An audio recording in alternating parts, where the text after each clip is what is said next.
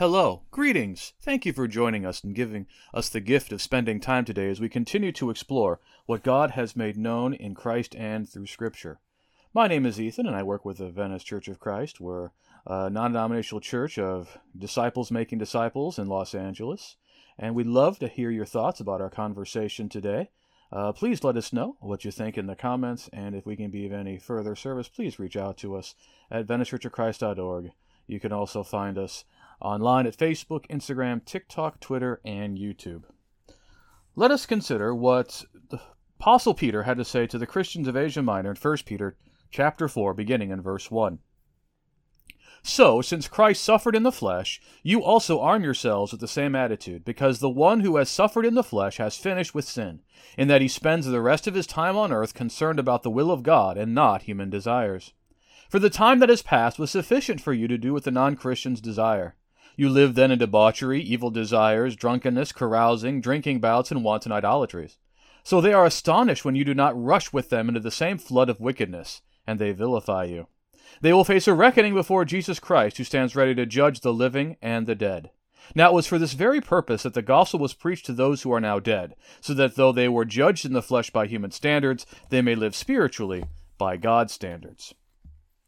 Peter has been writing to the Christians of Asia Minor in general to provide them encouragement through the trials in which they're undergoing. He begins the letter in chapters 1 and the beginning of chapter 2 to give this encouragement based on this great salvation that's waiting for them, that's reserved for them.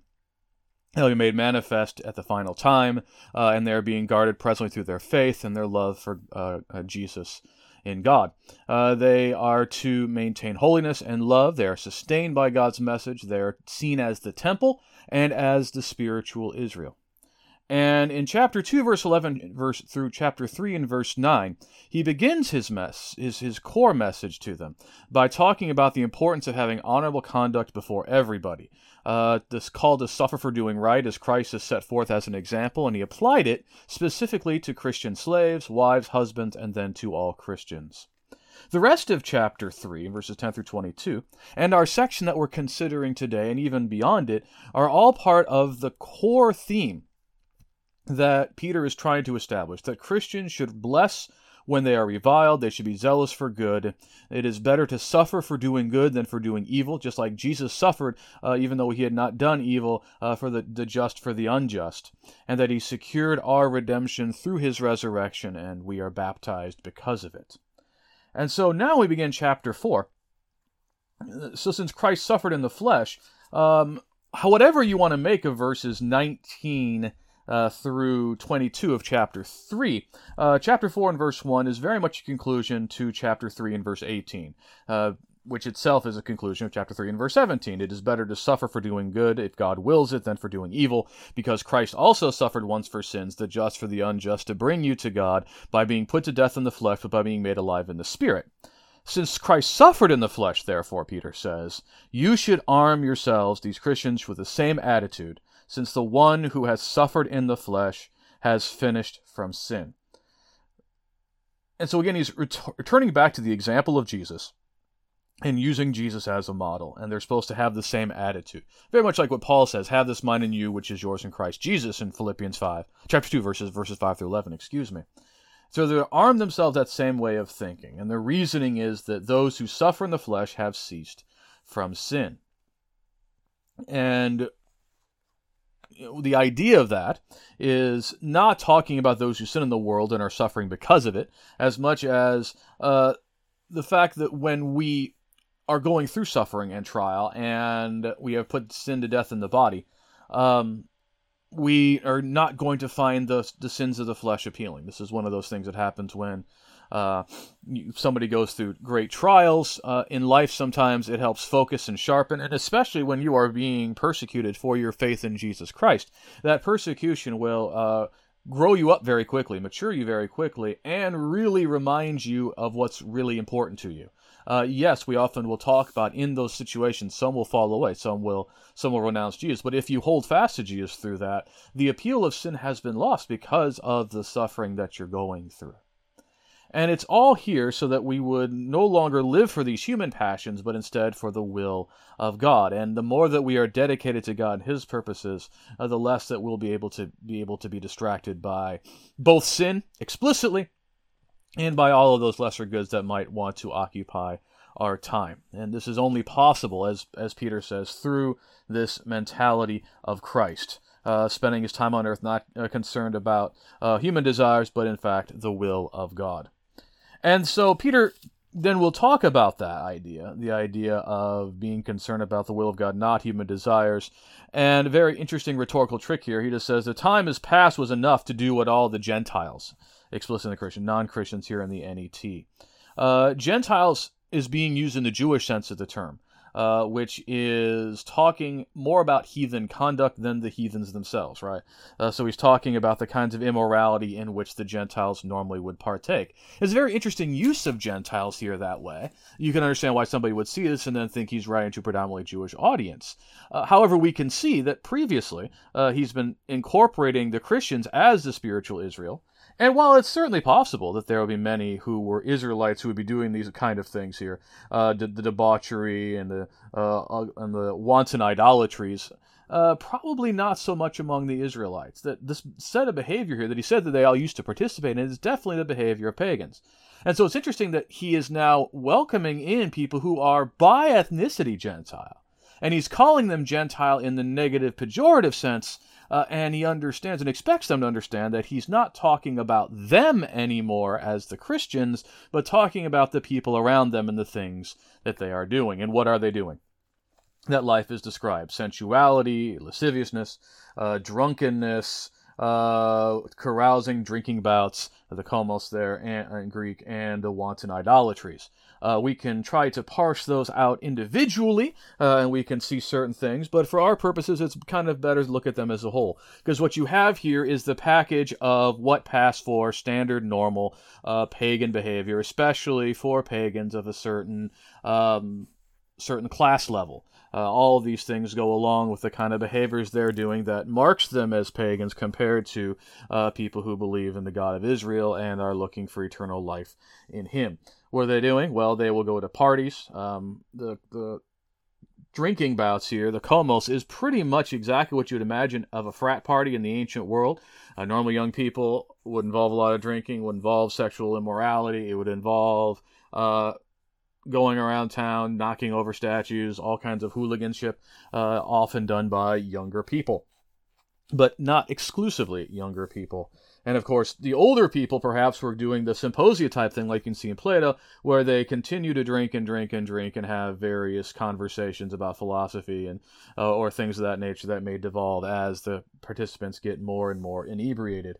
The wanton idolatries, serving all the various gods in any way, shape, or form, but probably also specifically here looking at the various kinds of bacchanalic orgies and things like that may go along with the worship of Dionysus or other gods like that, that would definitely go well beyond just the standard traditional pagan observance. And so we can see here all of these behaviors that are something that he even says they used to do these things, right? Because these Gentiles are astonished when you no longer walk in them. And the time was past, he said, for however long you were doing it to do these things. It's a very interesting way of putting it, right? Whether they had been just starting to do it or they've been doing it for however years, that time is long past. The time is enough. And that's the way we look at repentance, right? We are changing our hearts and minds. Whether we are 15, 35, 55, 75, we need to turn away from those things and to turn toward what God would have us do in Jesus. And these Gentiles do not want, vilify you, he says, when you do not continue to participate in that same kind of wickedness. And that's something that probably these Christians of Asia Minor were experiencing. And this goes back to what happens when you have somebody turn away from previous behaviors. The early Christians find themselves very much in this situation of vulnerability, especially if they're Gentiles. They were raised in the Gentile culture. They had no doubt been honoring the household gods, the ancestral gods of the house, of the city. They would have had no problem offering some incense to the emperor, things of that nature. They would have participated in all these behaviors. But now they're not. Now all of a sudden they are no longer going to these parties and getting drunk and participating in sexual morality and things like that.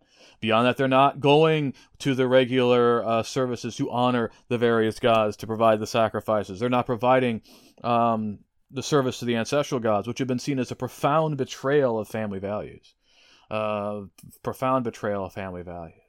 And so in that difference, they're casting themselves as distinct. And again, even if they are behaving toward their relatives in a perfectly godly way, i.e. they are showing them love and care and compassion, they're doing good for them just as they're supposed to do, and they're showing great humility, they're not being sharp, sanctimonious, judgmental, or anything like that.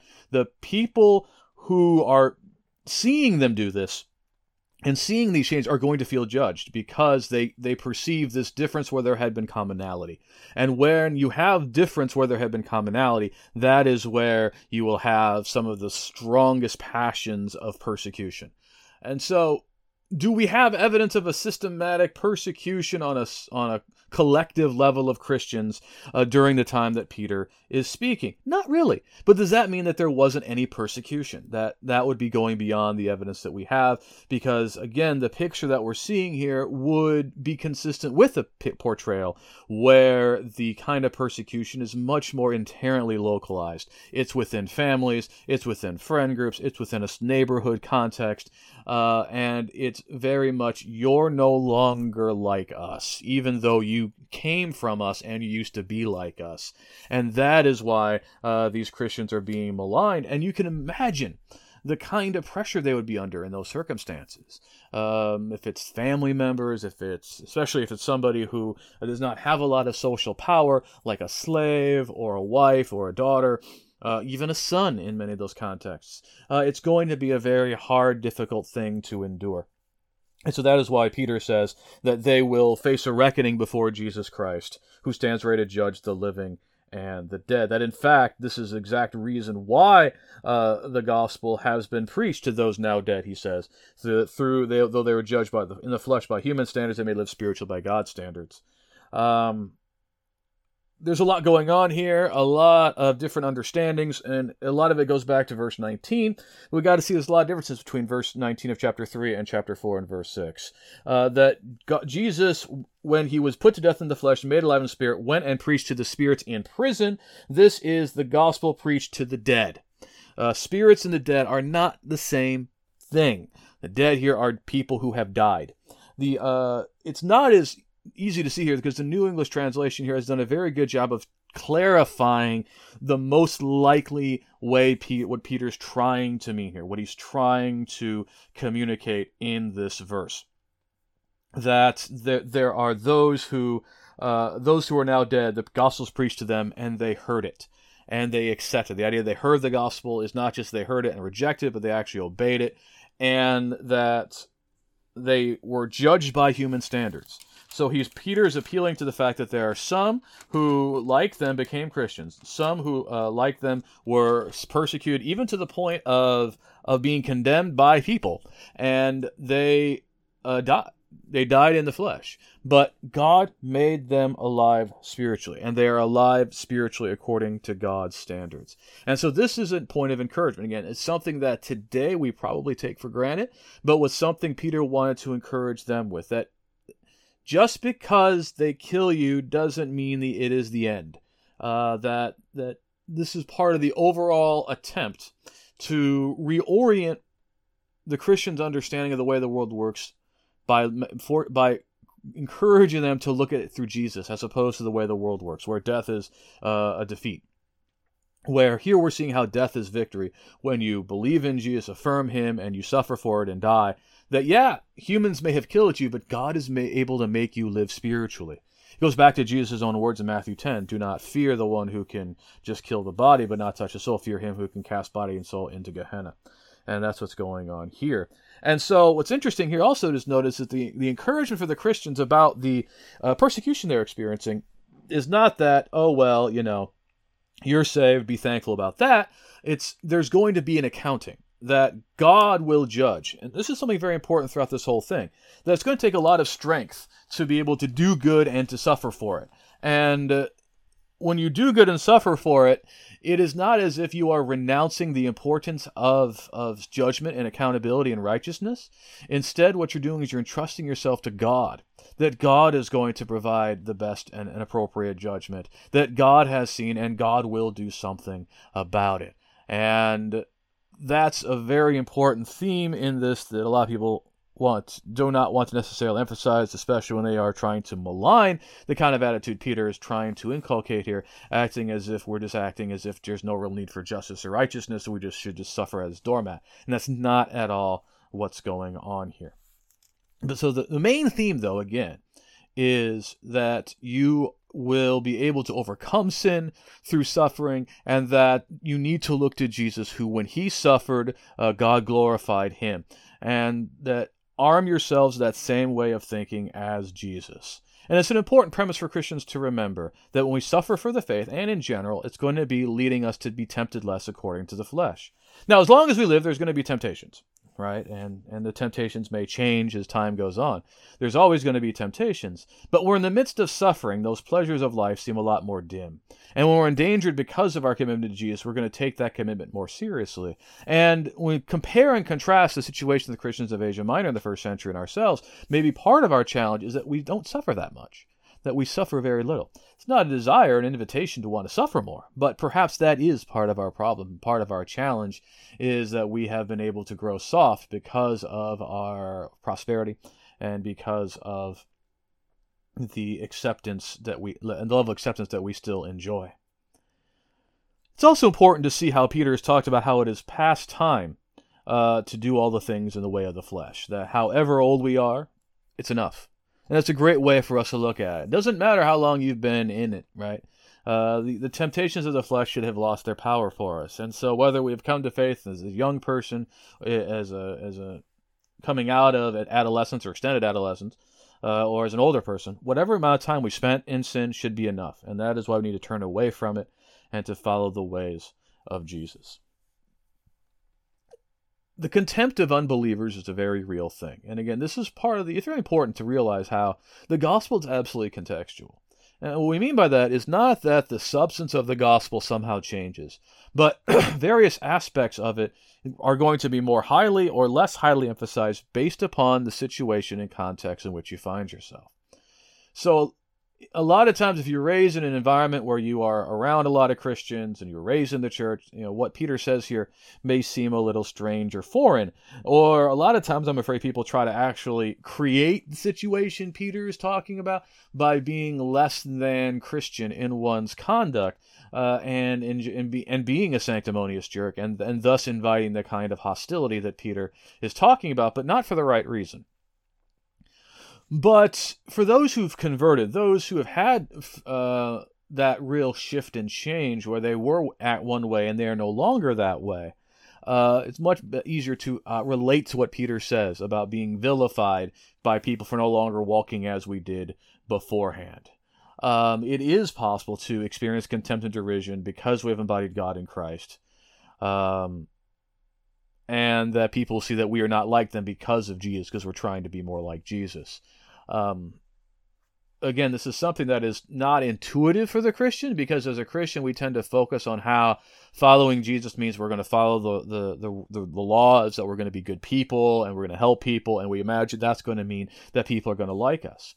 And there is a sense in which that is true, that we are to have a good report among people, and that many may see and want to come and be a part of us, and that remains true. But for a lot of people, and perhaps even some of the people before they get to that point, there's that initial alienation that comes from the division, the gap that they see. And because they see that you are different, they're going to condemn that difference and act as if they can condemn you and get rid of you or change you back to what they are. That's going to make them feel better about themselves. And that's especially true if you are somebody who used to live a certain way that was not healthy, and you change to follow the ways of Jesus. And the people in your life at that time who used to walk with you in the unhealthy things see how you have changed, and they feel judged and indicted for that, even if you are being the nicest, most humble, loving, caring person toward them and about them. And it's also true about the nation state. This is something that we can see even in American history very vividly. 1917. The David Lipscomb College at the time, and National Bible College there, and many associated institutions and people participating in them had a very strong pacifistic streak, very much like the Sergeant York movie. And the United States government came down hard on them and put a significant amount of pressure on them to affirm and participate in the World War I movement, and pretty much crushed that spirit of pacifism, so that by the time World War II, there was almost acquiescence, to the point now where the default position for many in Churches of Christ is a much more affirming of the United States military than it had been there before. And so it's because the government found that pacifism threatening. They found that posture of not wanting to participate in the war machine of America threatening, because it was challenging the propaganda that they were putting out. And as we look back, there was very good reason why. There was justification for more of a pacifistic posture. That in fact, the less justified a conflict, the more propaganda there's going to be, and the more pressure and more force there's going to be expended in order to justify the spirit that is being cultivated, that is leading to war and violence. And it's one of those important things for us to remember and to look at, because it happened again in the aughts when it came to Afghanistan and Iraq, and it will happen again the next time that the government wants to beat us toward war. And it's something that Christians have to keep in mind, is there's that vilification if you're going to stand against such things.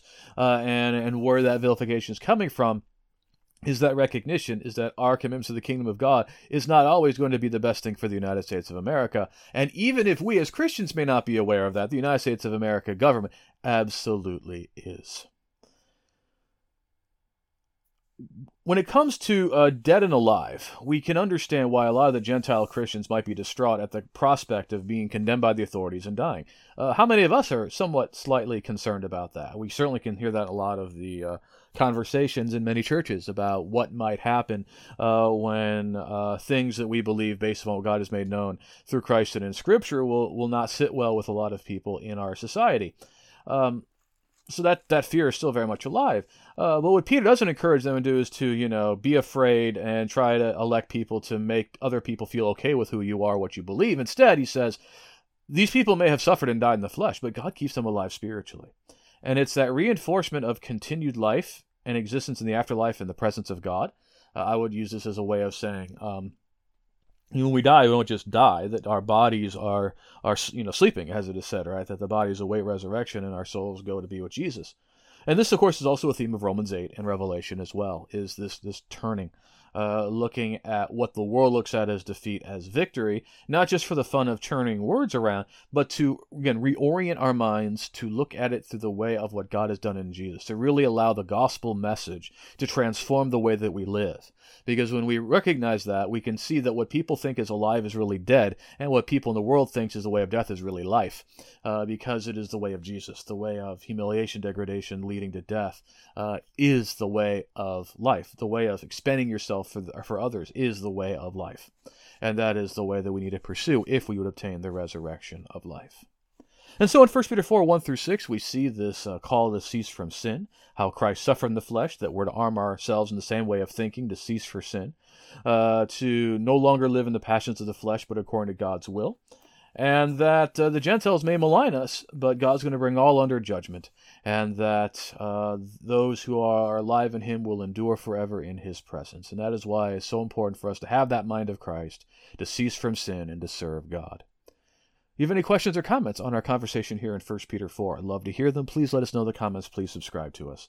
Let us go to God in prayer. Father, hallowed be your name. We're so thankful for all the blessings. We know that everything we have in our comes from you. We're thankful for this life and all the provisions of this creation. Every spiritual blessing you give us in Jesus, for the hope of redemption and the hope of resurrection. Especially, Father, you have provided us the way forward in Jesus, and we can now understand the way that we are to live and to glorify and honor you in all things.